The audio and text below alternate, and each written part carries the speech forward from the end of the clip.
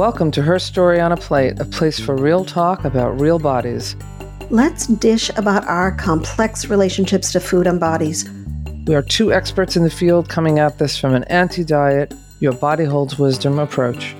This podcast is all about changing the conversation we have in our heads and culture so that we can embrace ourselves fully.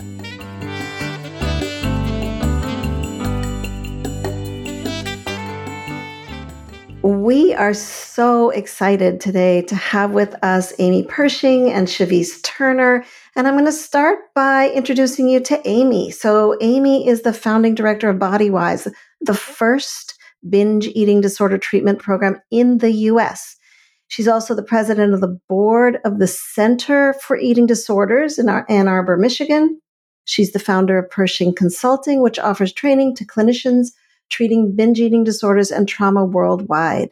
Amy is an internationally known leader in the field and one of the first to specialize in binge eating disorder treatment.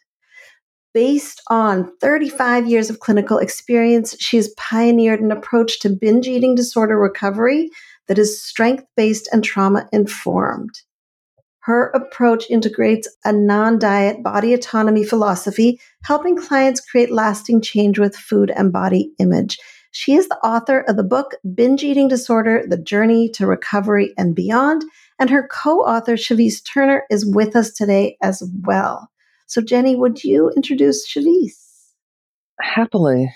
Actually, I wanted to say first that I know both Chevice and Amy because we served together on the Binge Eating Disorder Association board. So it's just an extraordinary pleasure to have you with us. Chevice's dedication to health equity began early in her career when she was part of a team working to ensure cancer patients had ongoing access to critical treatments.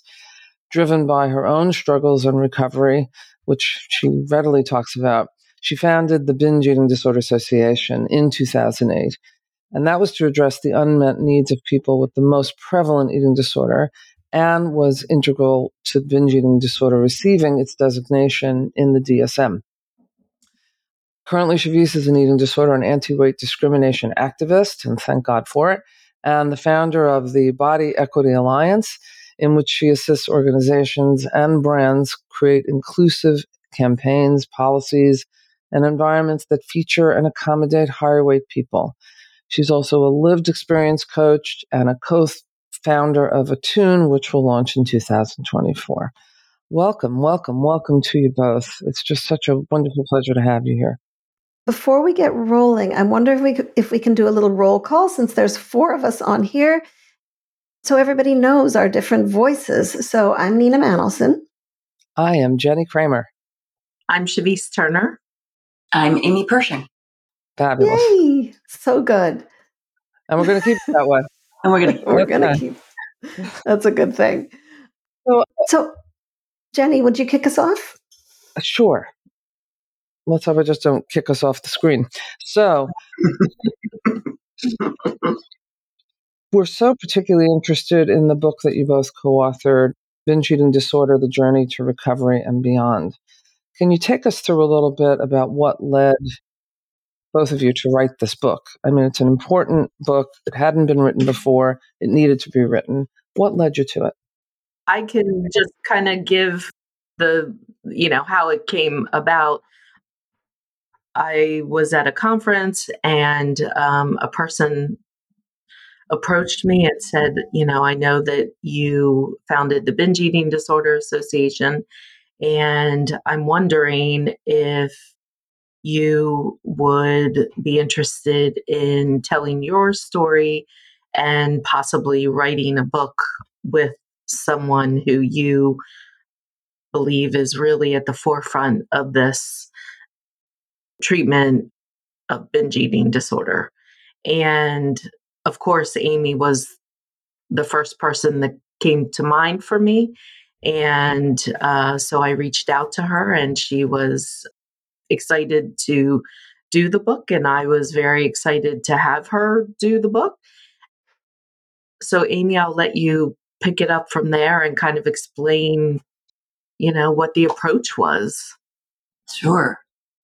Actually, for me, it was something I wanted to do for a long time because the in my own journey with an eating disorder, what I remembered was anything that was written, and that was back a very long time ago, but anything that was written was about anorexia or bulimia. And so what I had to always do was kind of adapt my experience, which was the same in certain ways and very different in other ways, to what I was reading. And so I really never felt like I had, my experience was really represented.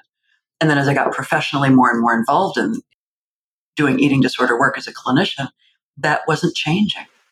So I was still kind of trying to find stuff for my clients that kind of included the experience of binge eating disorder, but it still really wasn't a core part of whatever the book may be.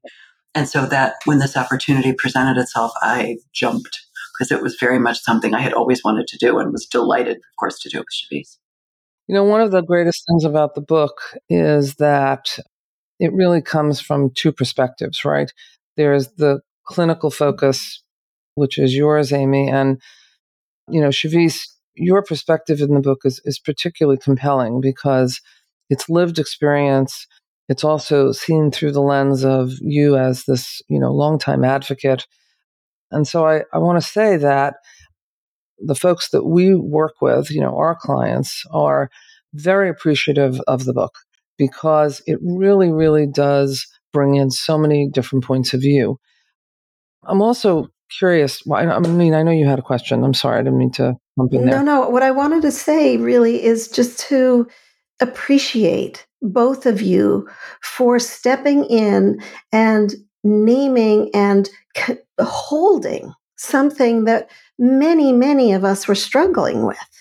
And it's so important because from sort of the more, as you both have done, which is put it literally in the DSM, put it in to clinical work, that I don't know, because you've been doing it for so long, if recently anybody has said thank you. Thank you for putting it on the map and saying this is important. This is something people are struggling with every day and deserve to feel better with and can. Because so many of my clients are like, is this ever going to change? And when we talk about it can, there's like this, like, really? Right? And that's what you opened the door to. And that's so precious. And one of the things that I want to dive under this is, how does trauma play a role in all of this? Because we know it does. We know that our body remembers. So can you speak to that? That, I think, for me as a clinician, as I was learning more and more about trauma, about the somatic component of our memory, the way our body continues to speak the truth, no matter what. I remember just in my own work my own eating disorder, that a lot of my relationship with food was a distraction. It numbed that experience. It disconnected me from things I couldn't otherwise handle. It was a saving grace. And so as I really kind of came to do more clinical work, what I saw was that relationship with food saved many of my clients. It allowed them to survive the systems in which they found themselves. And so one of the things I find that, and as the research is progressing, which is just fascinating, we're seeing kind of more and more what's happening, literally how the experience of binging impacts the felt sense, the felt experience of trauma. And so we're really seeing that binging in the short run works. It's effective. It stops that overwhelm. When we're out of that window of tolerance, it really helps clients survive that experience. Amy, there's two things I just want to like yellow highlighter on top of. And one is, our body speaks the truth. Right? Yeah. We all need to have that like on a sticky note everywhere in our life. Our body speaks the truth, right? Like what you said, like on our forehead, tattooed backwards so we see it in the mirror. Our body speaks the truth every moment. Even for those of us who've been through our own struggles with eating, to be reminded of this core truth. And the other thing that you said that I want to take out my yellow highlighter is sort of being in appreciation of the binging. Wow, you really helped me cope. Yes. You got me through this. You have turned down the volume on the intensity of life. Thank you.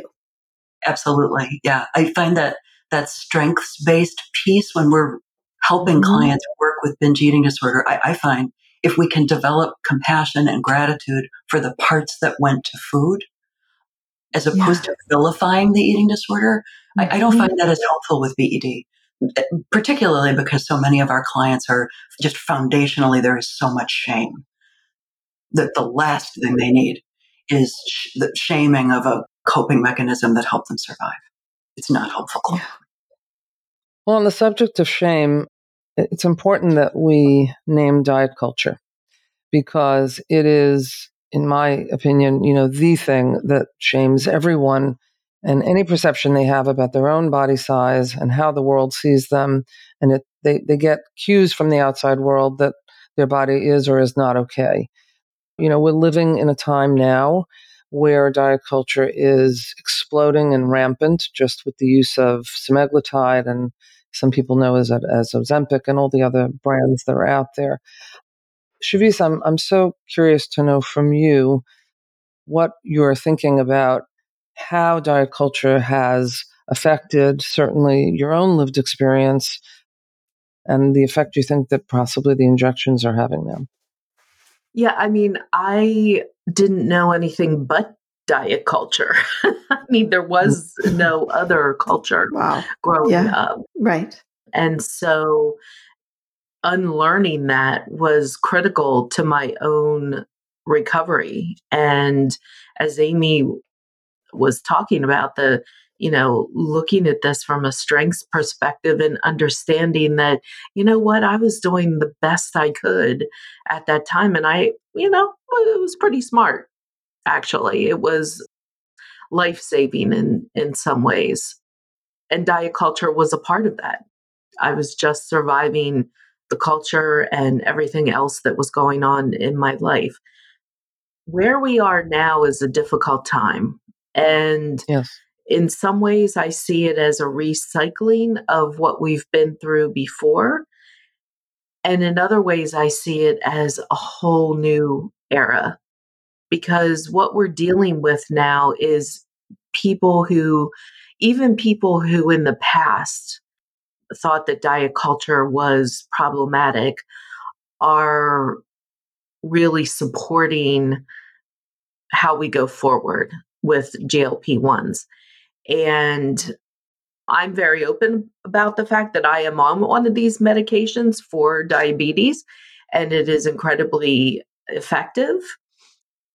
And I will say that even at the lowest dose, for me, there are quality of life issues because of gastric problems that come along with it. And I have to work extra hard at making sure that I eat enough during the day, which is, I think, can be very problematic for somebody with an eating disorder past, even in strong Mhm. recovery. I set my alarm every day to make sure I eat lunch because honestly, I would just blow right through it. And that was what I did in my eating disorder days.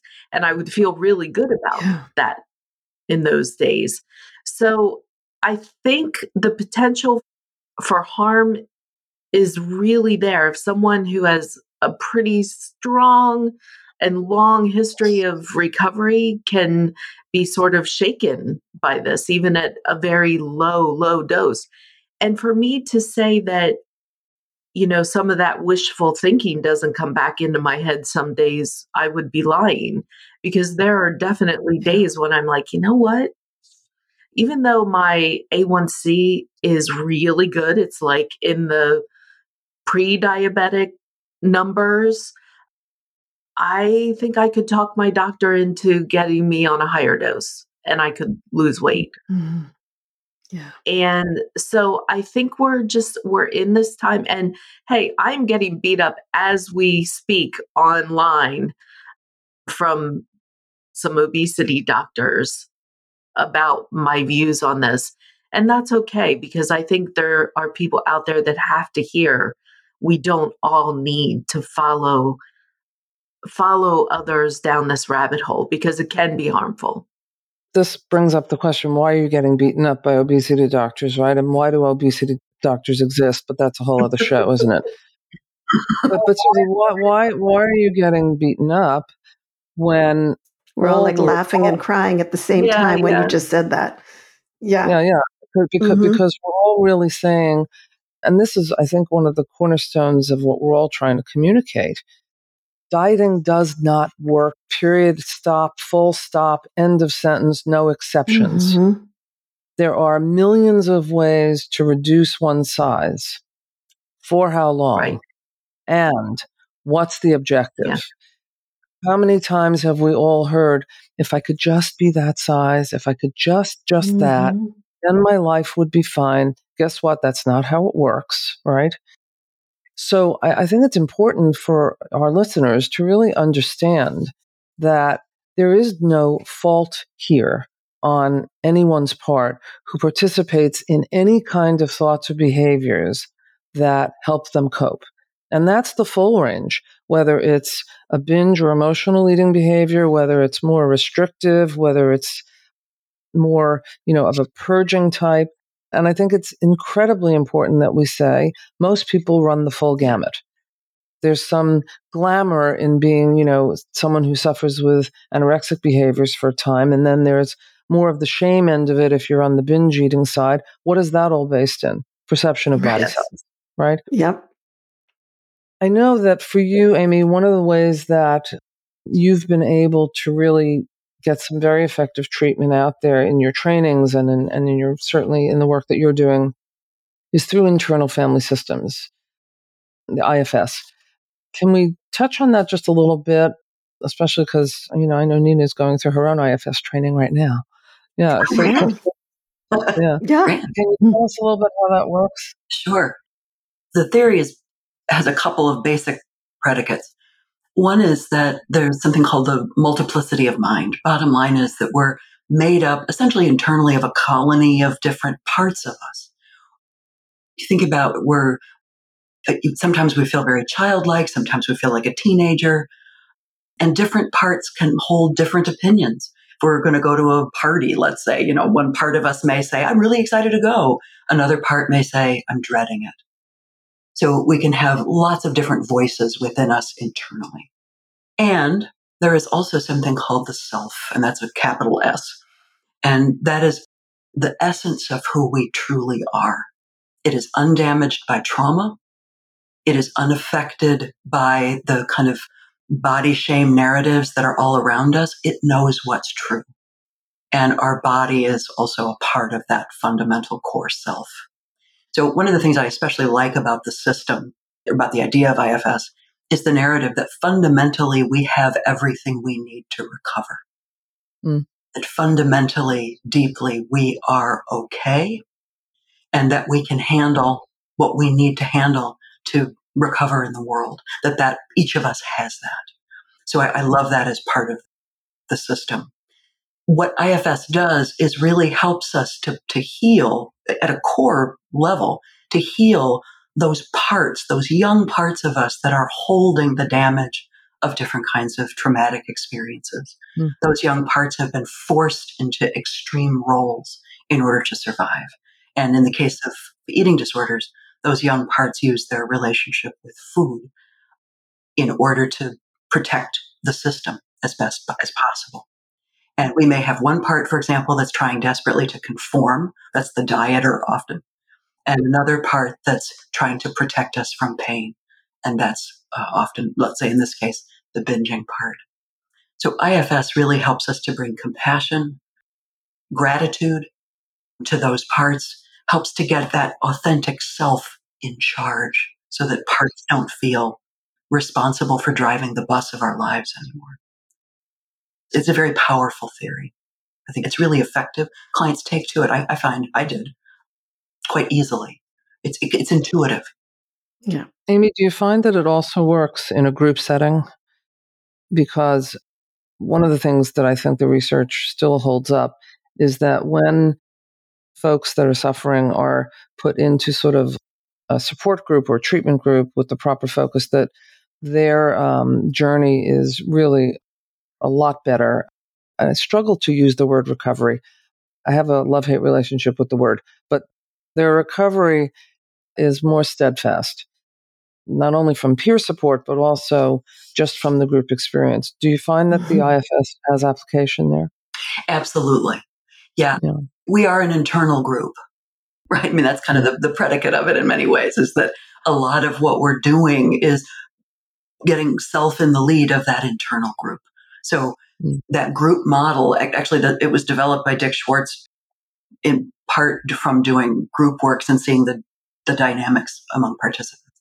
So it does actually have its base in group work. What I also find, though, is for so many of our clients, because there's so much shame, parts have really so fundamentally shut down in terms of connection with other people. People are dangerous. And so one of the things I talk about a lot with my clients is to think about how much time they spend moving around in the world presenting instead of being. Right? We learn fundamentally to present ourselves to other people when we come out of a trauma system. This culture encourages that, obviously, too, but particularly where there's trauma. Clients learn to present. So group work, I think working with other people in a place where we can be instead of present is mission critical for many people. Yeah, absolutely. Yeah.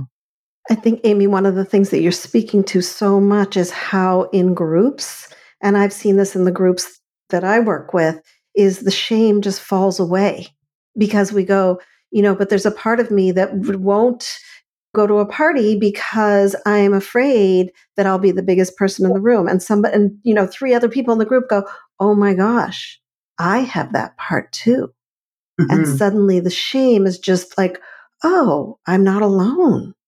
And how powerful that is. And I'm wondering if we can talk a little bit more about shame and grief in this work. Yeah, just to throw this out, one way I think about shame, and I talk about it with clients too, is that, shame is never a truth teller, right? Shame is protective, right? Fundamentally, shame is trying to get us to be what we have been told we are supposed to be. That is its job, right? Its job isn't to speak what's true. And so what I find is I often will work with clients to develop a relationship with the parts of them that are the most shaming and to get to what the fear is. What does that part believe its job is in using that shame? What does it think will happen if it doesn't use that shame? And that really helps us. It's actually frightening for clients. It's a lot of work to move around in the world without that shame.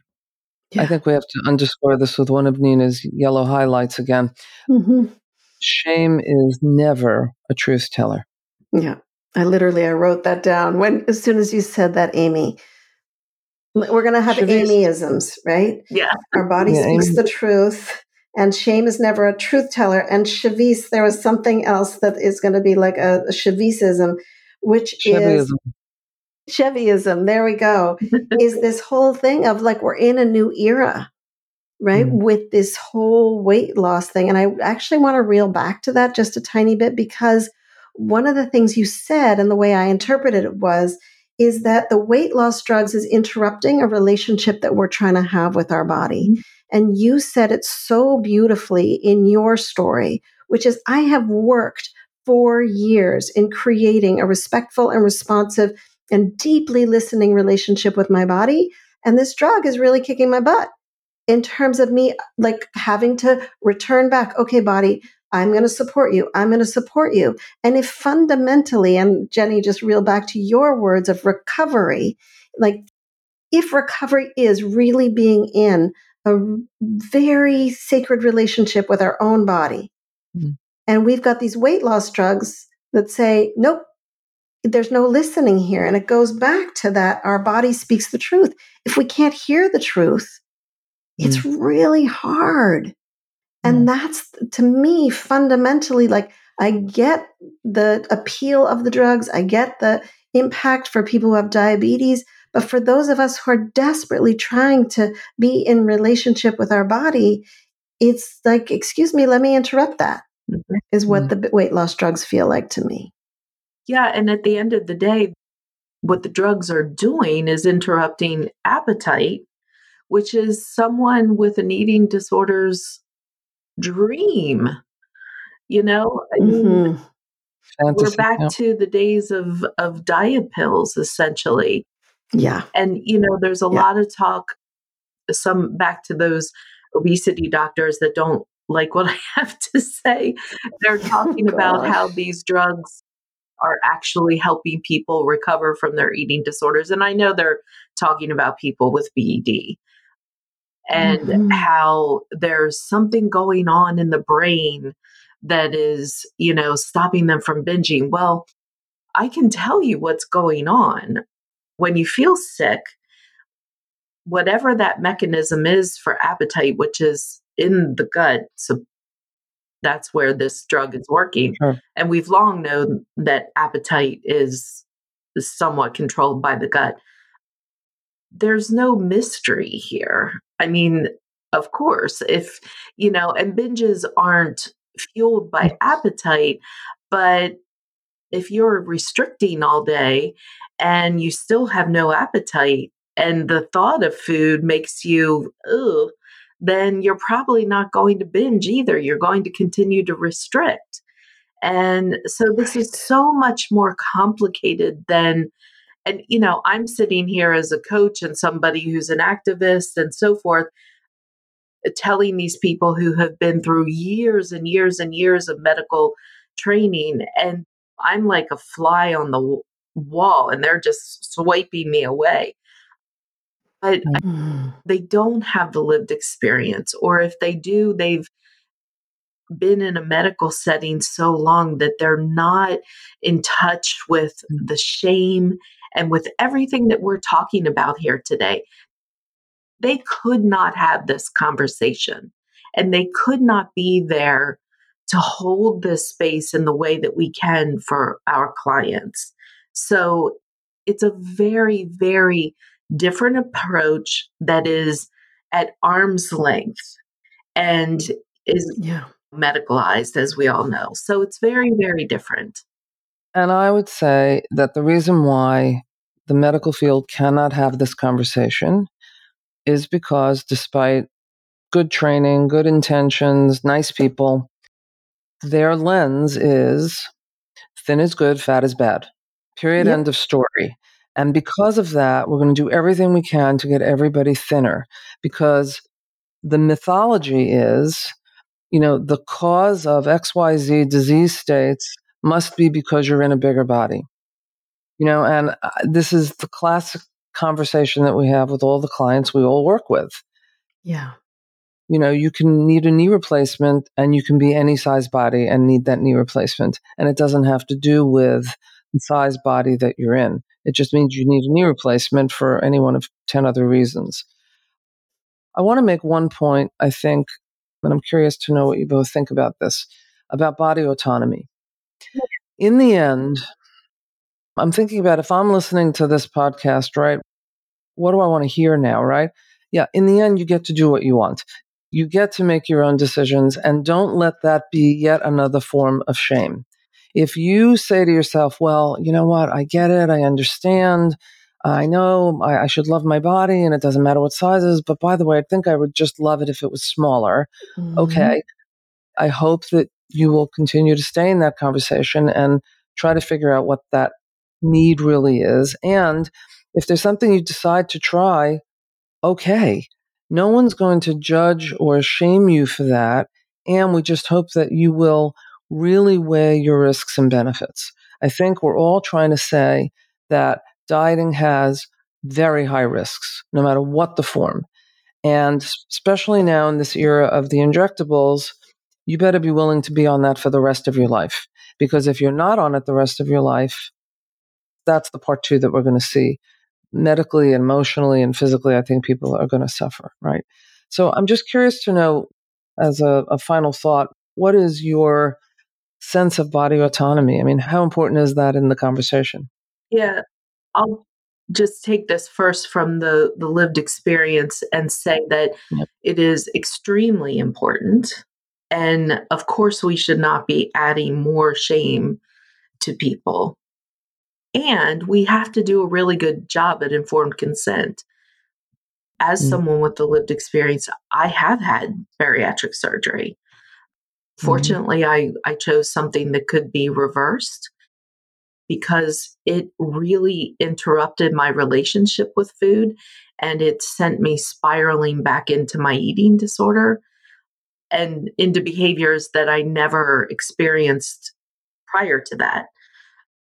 So you really are playing with something. And I had lots of years of therapy and counseling.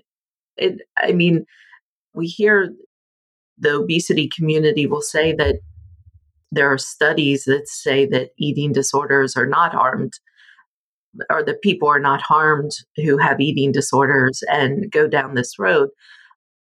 We know different, and without going into all of it, those studies are suspect at best. And we live every day hearing the fallout from this. So I want everyone to just take away that we're not going to judge you for this, but please keep getting the help around your relationship with food and address any shame that may come up if you continue to have problems afterwards. We'll be here for you. We will be Yeah. here to Mm. help. And so I just, as someone who has lived through all of these things, I'm so thankful that after I went down those roads, I still had people to come back to who could hold this for me and help me get Mhm. through and continue on my journey in a way that was going to keep sacred my relationship with food and body. Mm. Yeah. Mhm. Amy, any thoughts for you? Any parting thoughts about body autonomy or anything else? Yeah. A couple of thoughts. One thing I will sometimes talk about with my clients is, you're on essentially the bleeding edge, right? This isn't cut. Mm.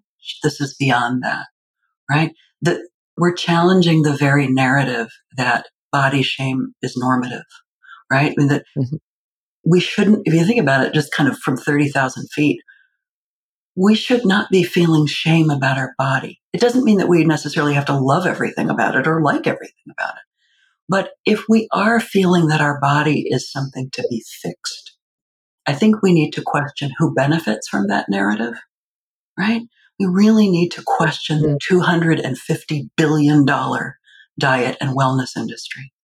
Who Yes. benefits from your shame? What I find with clients, I've actually done this is a side project, but I'm sort of working on thinking about all of this from the point of view of cult psychology and really Mm. looking at the idea around how we're essentially members of this cult. It's pulled us in to believe these stories. And Yeah. what I find is when clients can really start to look at, I have been duped into this story of my body as a billboard, not my body as my home. And what I find is the more that they're able to hold some of that, the angrier they get. I think Yeah. that's the good Mhm. news, because I think that anger Yeah. builds resiliency.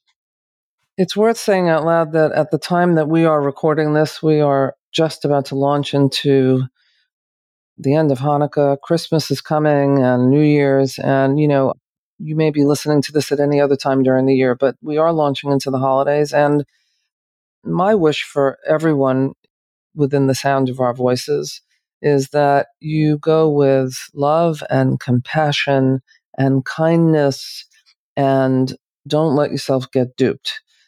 Yeah. Just pay attention to your own body, your own thoughts, your own cues, and pretty much drown out whatever's happening around you because we're all sort of victims of the same diet culture. And so it gets very complicated in those settings. And to listen to these podcasts, listen to other people, create community because it's Mm. so strong, right? Like Amy, you said, the billions and billions of dollars that are coming at us.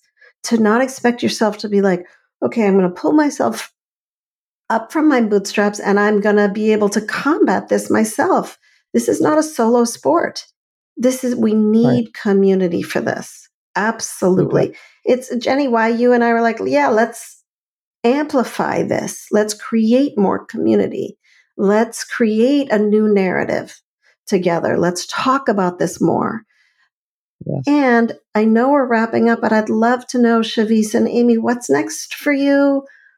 I know that there's Autonomy being launched. Say more. Yeah. Autonomy is based on some programming that Amy developed and that we're going to integrate into coaching for folks really around the world.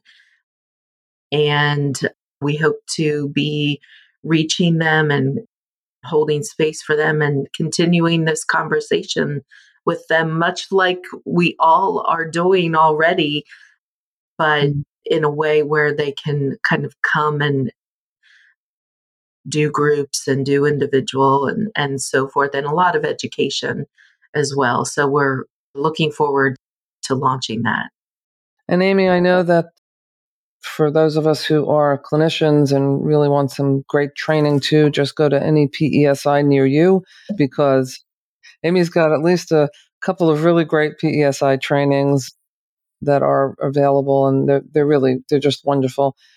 The book is called Binge Eating Disorder: The Journey to Recovery and Beyond. If you haven't read it yet, run, don't walk, run comfortably, don't fall, but go get the book because it's really worth getting, or just click and it will come to you.